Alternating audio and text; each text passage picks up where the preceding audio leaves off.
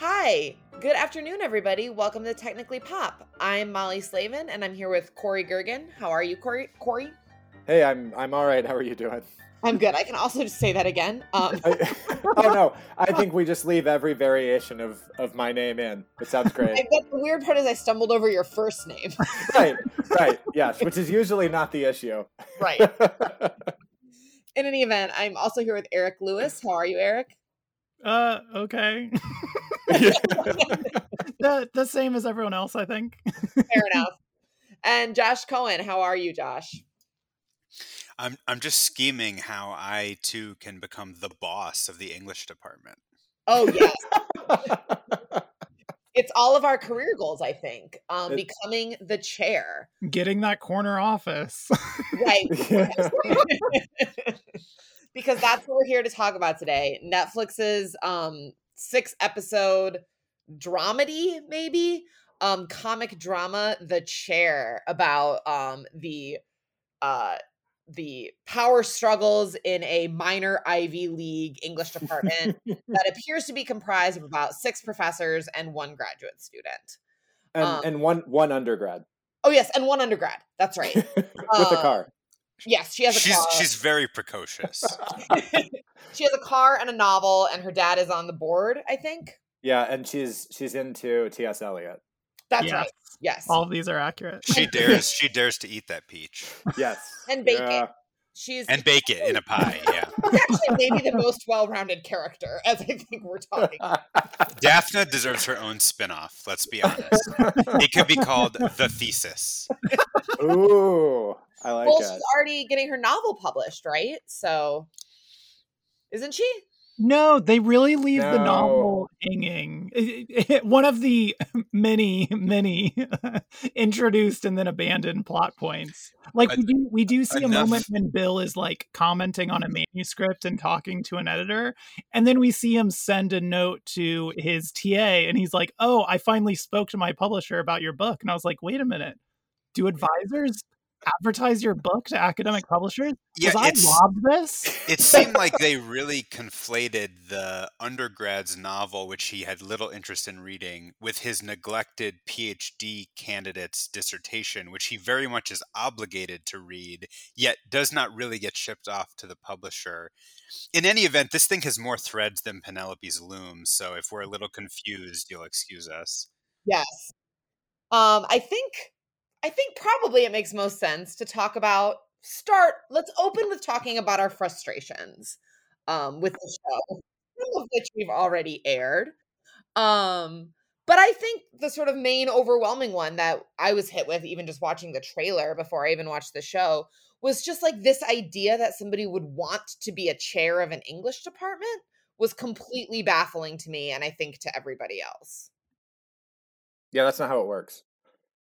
She says at one point to Bill, like he says, like, "Oh, it's so hot when you talk to me like I'm your boss," and she's like, "I am your boss." No, you're not. Yeah. It seemed like they were like, okay, we want to do a workplace sort of thing. We want to set it in academia. So like, we need to have a chair who's in a corner office. Like just the level of blatant, this has nothing to do with academia was kind of shocking. Yeah. And at one point she even says something like her dad says, "I thought this promotion meant you had to work less." And she says, "What promotion ever means you have to work less?" And I thought, academic promotions mean you have to work less. I actually do think there's a lot of promotions that mean you have to work less. I raised an eyebrow at that line for a lot of reasons, but you're right. Yeah. Well, I think fundamentally the difference in academia is that you would teach less as a chair, but you would go to more meetings and do more administrative work.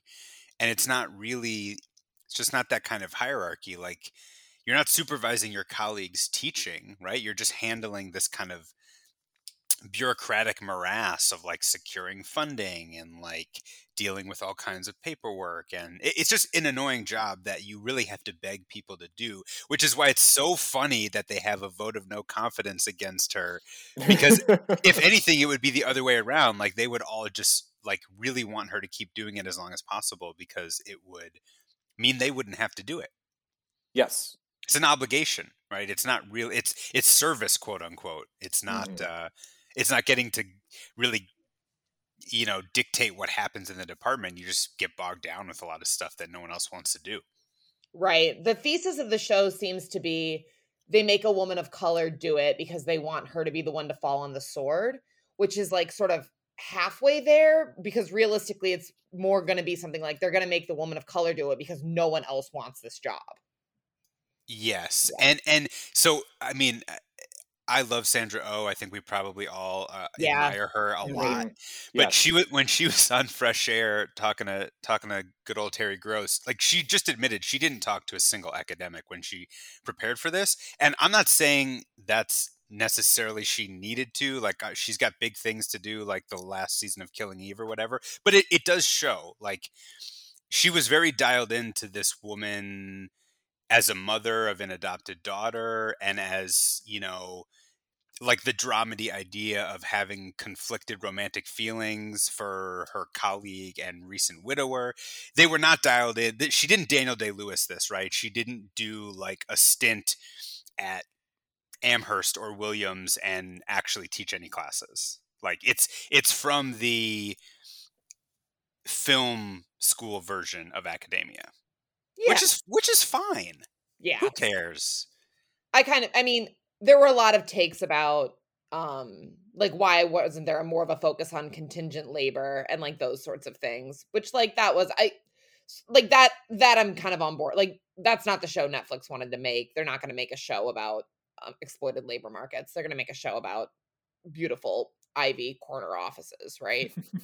Yeah, I think that's fair. Like, they made that decision, that's fine. But they had so many characters in the show that were so much more interesting and had so much more going on.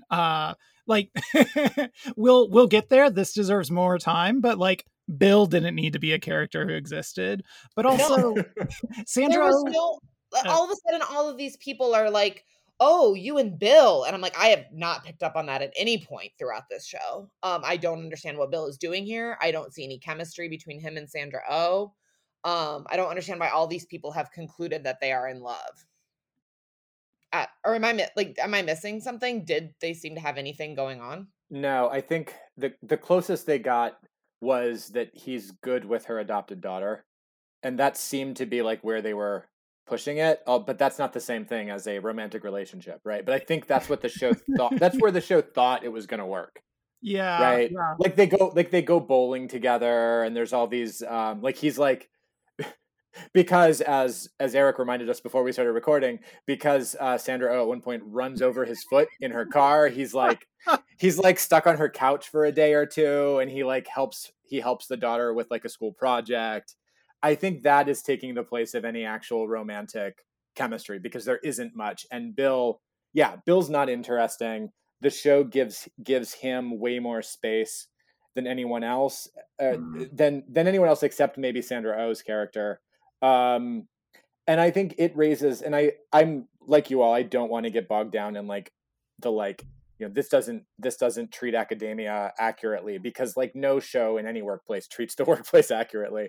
But I do think I do think that the way that Bill's plot goes forth is troubling. Like I don't like the way that it depicts like the power dynamics of an Ivy League school, where like it imagines sort of like liberal or progressive students as having the power to like upend like not just the chair of a department, but like the dean. Like it's very strange the way that Bill's plot plays out, and I don't like it.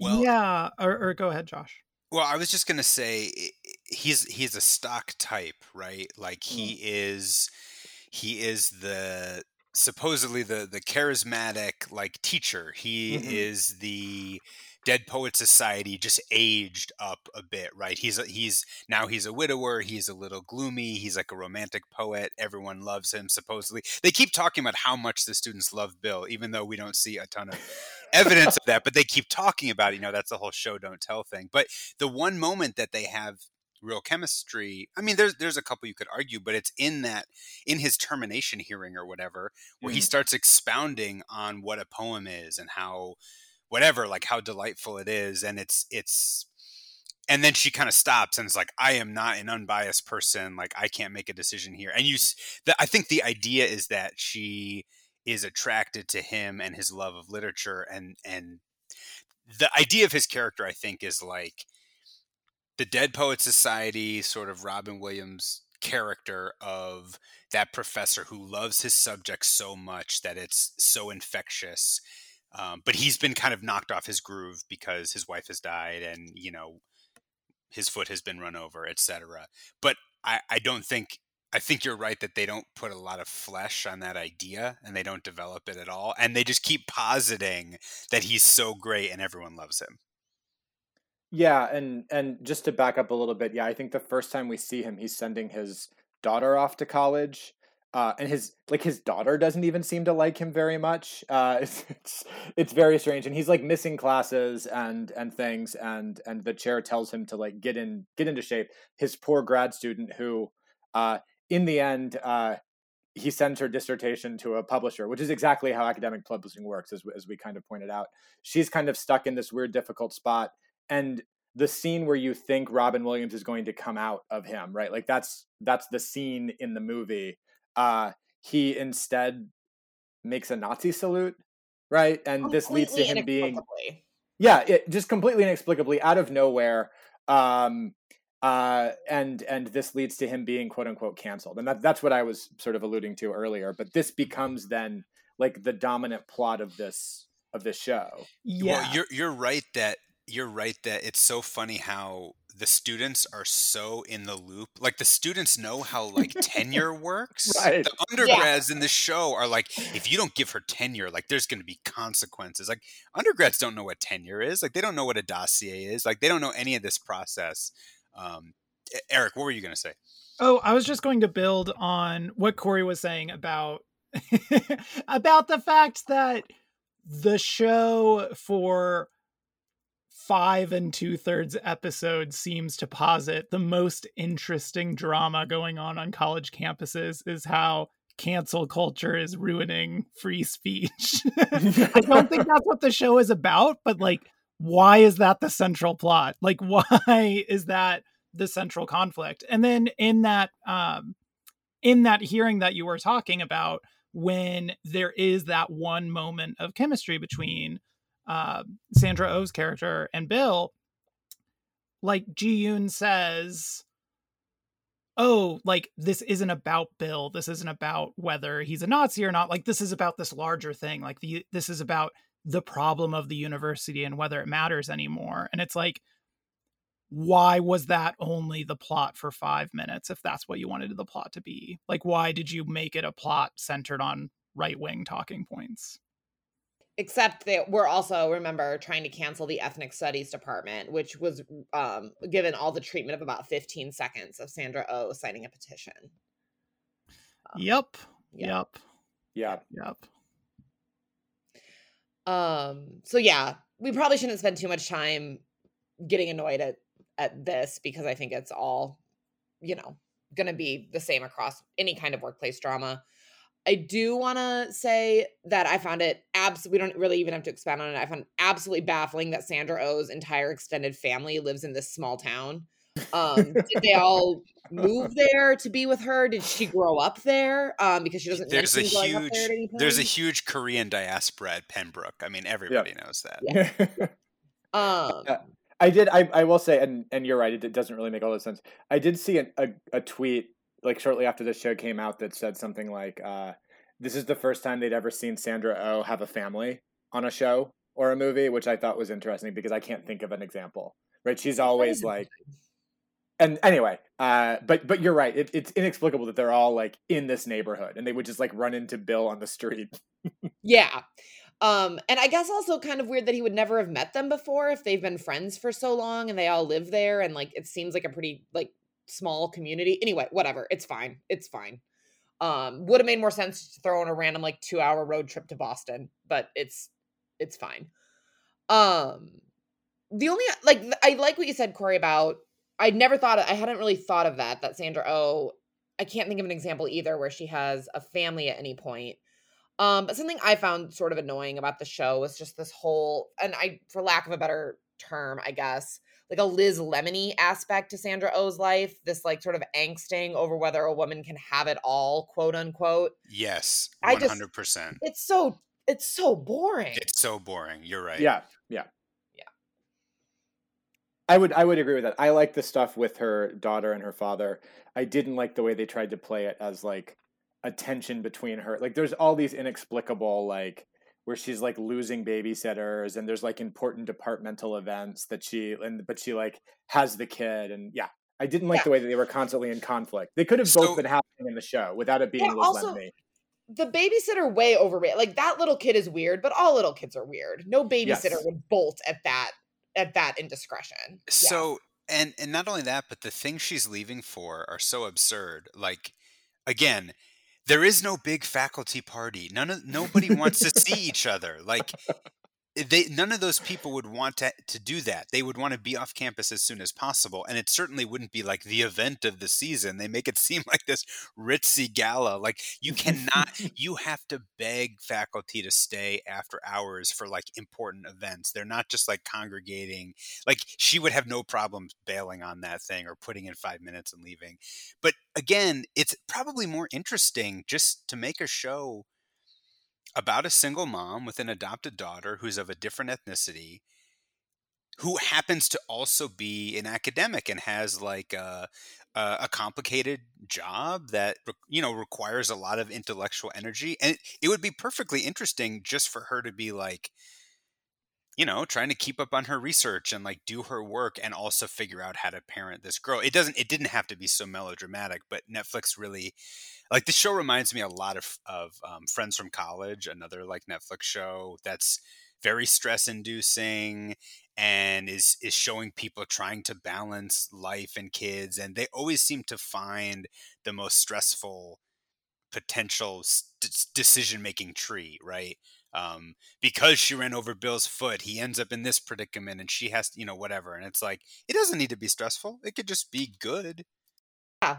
Yeah, I like that comparison because I felt like Friends from College and maybe Now the Chair is almost like written by AI. Like, what do humans like? And like getting maybe like 80% of the way there, but like sort of missing the final mark. I don't know if that makes any sense. Oh, for sure. It's like all the ingredients are there, but it doesn't come to. It's just not quite right in the way it comes together. Yeah. That said, though, sorry. I completely forgot that Friends from College existed until Josh, you just brought it up, and it's such a it's very much the right connection because it's like the elements of a good show are there, and I think the same is true with The Chair. But then like it like they didn't follow the baking directions, and it came out a mess. Yeah, or they like are in Denver and they tried to bake like they weren't at altitude or something like that. That's a great analogy. They baked like they weren't at altitude. That's good. But there were actually a few things I thought that were kind of funny or that did actually work for me. Personally, I really loved the David Duchovny character. I really like it when people like play worse versions of themselves. I thought that was really well done. I don't know if y'all agreed. Definite highlight. Yeah, I agree. Yeah, I like that plot, and it's an example of where like heightening reality worked, right? I mean, that was an exaggeration of sort of the way that celebrity works in academia, but I thought it worked. It was like purposeful, and it did something. That was one of the few places where I felt like I understood what the show was trying to say about an English department or a humanities department at a like minor Ivy, I think is, Molly, what you said earlier. I think they refer to themselves as a minor Ivy at one point. Yeah. But I can't remember when. Yeah. I was just going to say lesser, and minor sounds much nicer. So we'll go with that. I wish every episode had been her dealing with just like a kind of surreal challenge, which sounds like a little bit what the show is. But what I mean by that is with the David Duchovny thing, like she has to go to this weird house. He's like swimming in the pool. He's like wants her to read his like one dissertation chapter on Beckett. And she's like, you're not caught up on the academic conversation. And she's got to talk him out of taking this lectureship. I wish every episode had been her having to like do weird negotiations instead of it just being like people getting mad at her, basically, which is what it is. Like, oh, the students are mad at her. Oh, her colleagues are mad at her. Like, she can't fix it. It was much more interesting to see her like have to rhetorically like persuade David Duchovny that he should just give them money and endow something and not actually do it himself. And that's not that unrealistic. Like, those of us who were at Emory for our PhD, like Paul Simon came one year to give like a lecture that's an annual lecture that's usually given by like a very elite scholar of some kind. And they're like, hey, but you know who would get butts in seats is Paul Simon. So like, let's just do that. Yeah, absolutely. There's a little joke too where David Duchovny says to her, like, who else were you considering? And she sort of sighs and is like, there has been talk of James Franco. Yeah. The James Franco jokes were good. James Franco applied to a school while I was attending it. He did not wind up coming. That's all I'll say. Josh, I think you're right. I also wanted the show to be kind of more like issue of like episode of the week and less serialized. And I like what you said about what's good about the Duchovny plot is that like she solves it.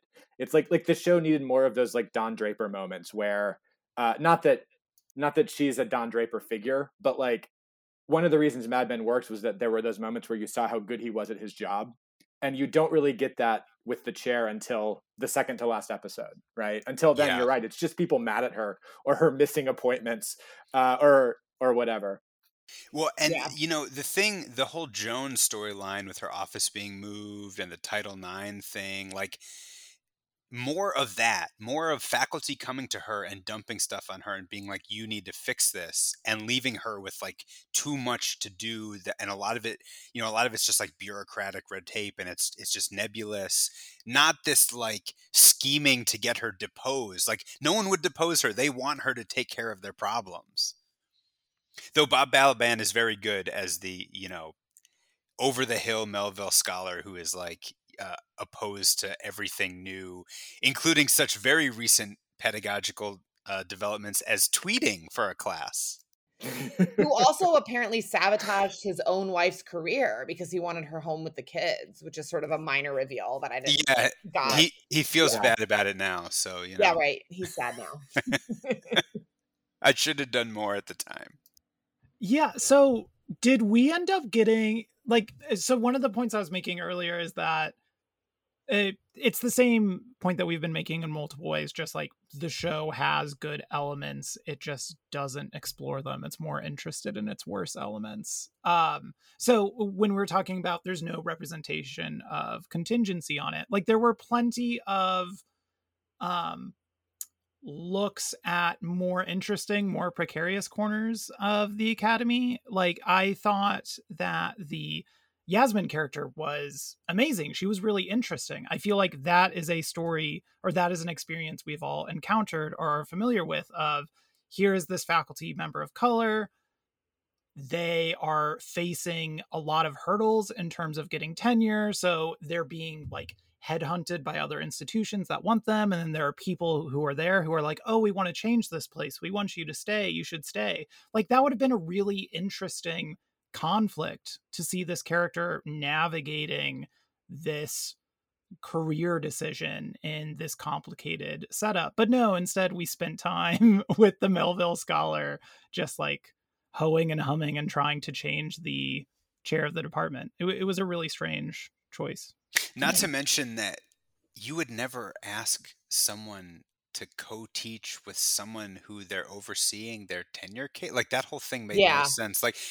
Like you have 3 kids enrolled in your class and she has like 1 million, so you should co-teach because you're doing her tenure case. Like that made no sense. And it's also, I mean, I get that they wanted some cliffhangers. I mean, maybe 40 cliffs is too many, but I feel like a lot of people were interested in knowing if she was going to stay or if she was going to leave. Although, I mean, who wants to live in New Haven? Let's be honest.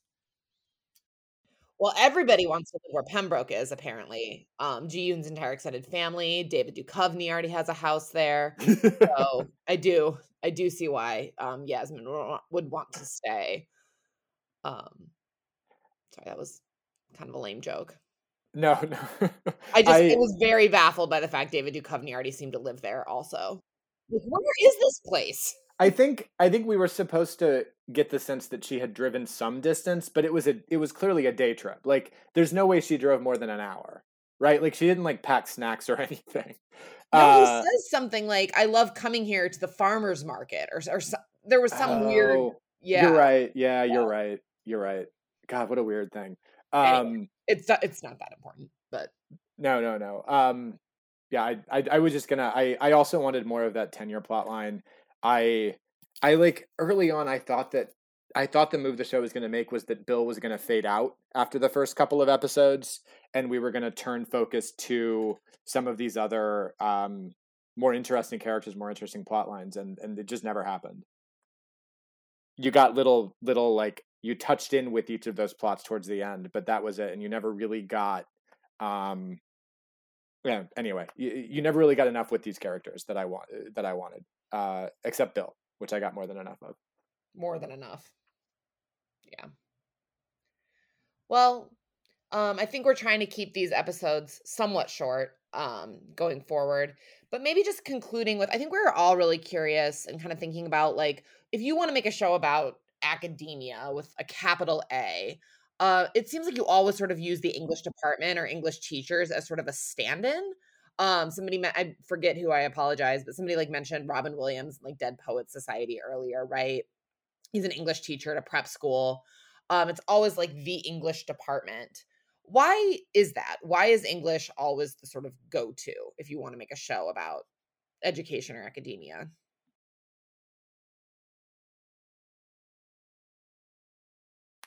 I think writers were probably good at English class is part of it.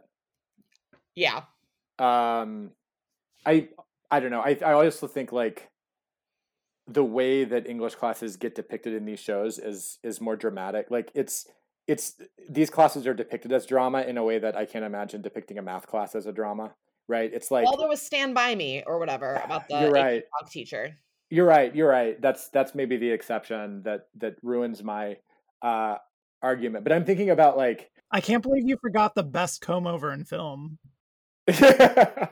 Well, I was thinking about the Hilary Swank one. Was it called Freedom Writers? Yeah. Yes, it very unfortunately was. Yeah, and it's like teaching children to write is like teaching them to know themselves, and there's that kind of like coming of age that's, I think, easier to build into an English or writing class. I don't know. You know, in Twilight, they're always reading like Romeo and Juliet or Wuthering Heights or something. It's a department that everyone thinks they know what it is. Do you know what I mean? Like, everyone had to take English at some point, and not everyone had to take AP Calc. So it works because everyone feels like they understand what goes on in an English class, is kind of, I guess, my theory.